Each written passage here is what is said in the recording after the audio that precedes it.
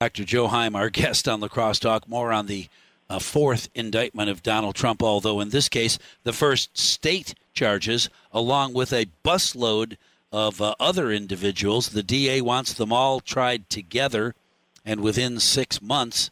I don't know whether that will happen or not. We'll have to wait and see. Proceedings that took, 2.5 years? I guess I'm guessing that Georgia began as quickly as possible to put together their concern over the election and the accusation that in Georgia it wasn't fair. Dr. Joe Heim, thanks for talking with us. Do you think this prosecution has been and will continue to be fair and above board? Boy, that's a good question. Yeah. It seems almost impossible. They've got it was Donald Trump and 18 others, and some of the names are pretty well known. Rudy Giuliani, Mark Meadows, Sidney Powell, Attorney Eastman, and others who, frankly, I didn't recognize their names. The district attorney last night, by the way, they announced this essentially last night, very late. I don't quite know why. Yeah. And, so that it will be around for the early morning news cycle, I'm guessing. They give all the news sources enough time to put together, a package of news stories. And if they need overnight to do it, then so be it. Yeah, this one is different than the other ones because it's a much broader type of a thing. It's called a RICO law. And apparently he says there was essentially a massive conspiracy to overcome the elections in Georgia, just Georgia. The district attorney last night said they were going to try to do it in 6 months. Well, from what I understand, they won't even have the jury done in 6 months. So this is not going to be one of the first ones, basically. It includes pressure on local officials, the governor, lieutenant governor, that famous phone call, find me 11,000 votes. Right. Testimony in front of legislators. And essentially what they're saying is there was a coordinated conspiracy to overcome the election results in Georgia. It is interesting to me that, that prosecution is using the conversation, find me 11,000 votes. See, told you he's encouraging cheating, when other times, totally unrelated in a case, an individual gets so angry they'll say, if you do that, oh man, do that and I'm going to kill you.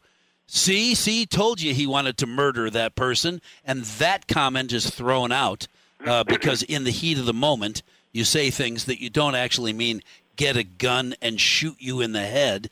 And I'm guessing that President Trump didn't mean hang up the phone and go manufacture a bunch of ballots for me. I'll call you back. Yeah, he out of context, you could take that phrase and what you could argue that Donald Trump was asking for is go back and recount those votes and see if you made a mistake or not. Sure. I'm sure there's an explanation that he was going to have for that. He's pretty careful about what he says, basically. Well, and yeah. He didn't say manufacture 11,000 votes. He said, find me 11,000 votes. Right. It's a little different. I know. I just want to bring this up because I don't want it to slip away. One of my callers earlier, one of my texters earlier talked about a poll place in Georgia that was closed because of a water pipe bursting. All the poll watchers were sent home, and then boxes of ballots arrived and were counted by poll watchers, and they said that's proof of voter irregularity. You disagree? That has been disproven, Mike. It has. Apparently, they always have the absentee ballots in boxes underneath tables, and the fact that they pulled them out and they were on tape, basically, that was thoroughly investigated and disproven, basically. So that's one of those things that, by the way, what we're talking about here is frankly, mostly Republicans. The governor, lieutenant governor, secretary of state, the legislators are all Republicans, basically. So these are the people that are essentially saying this, and I assume are testifying.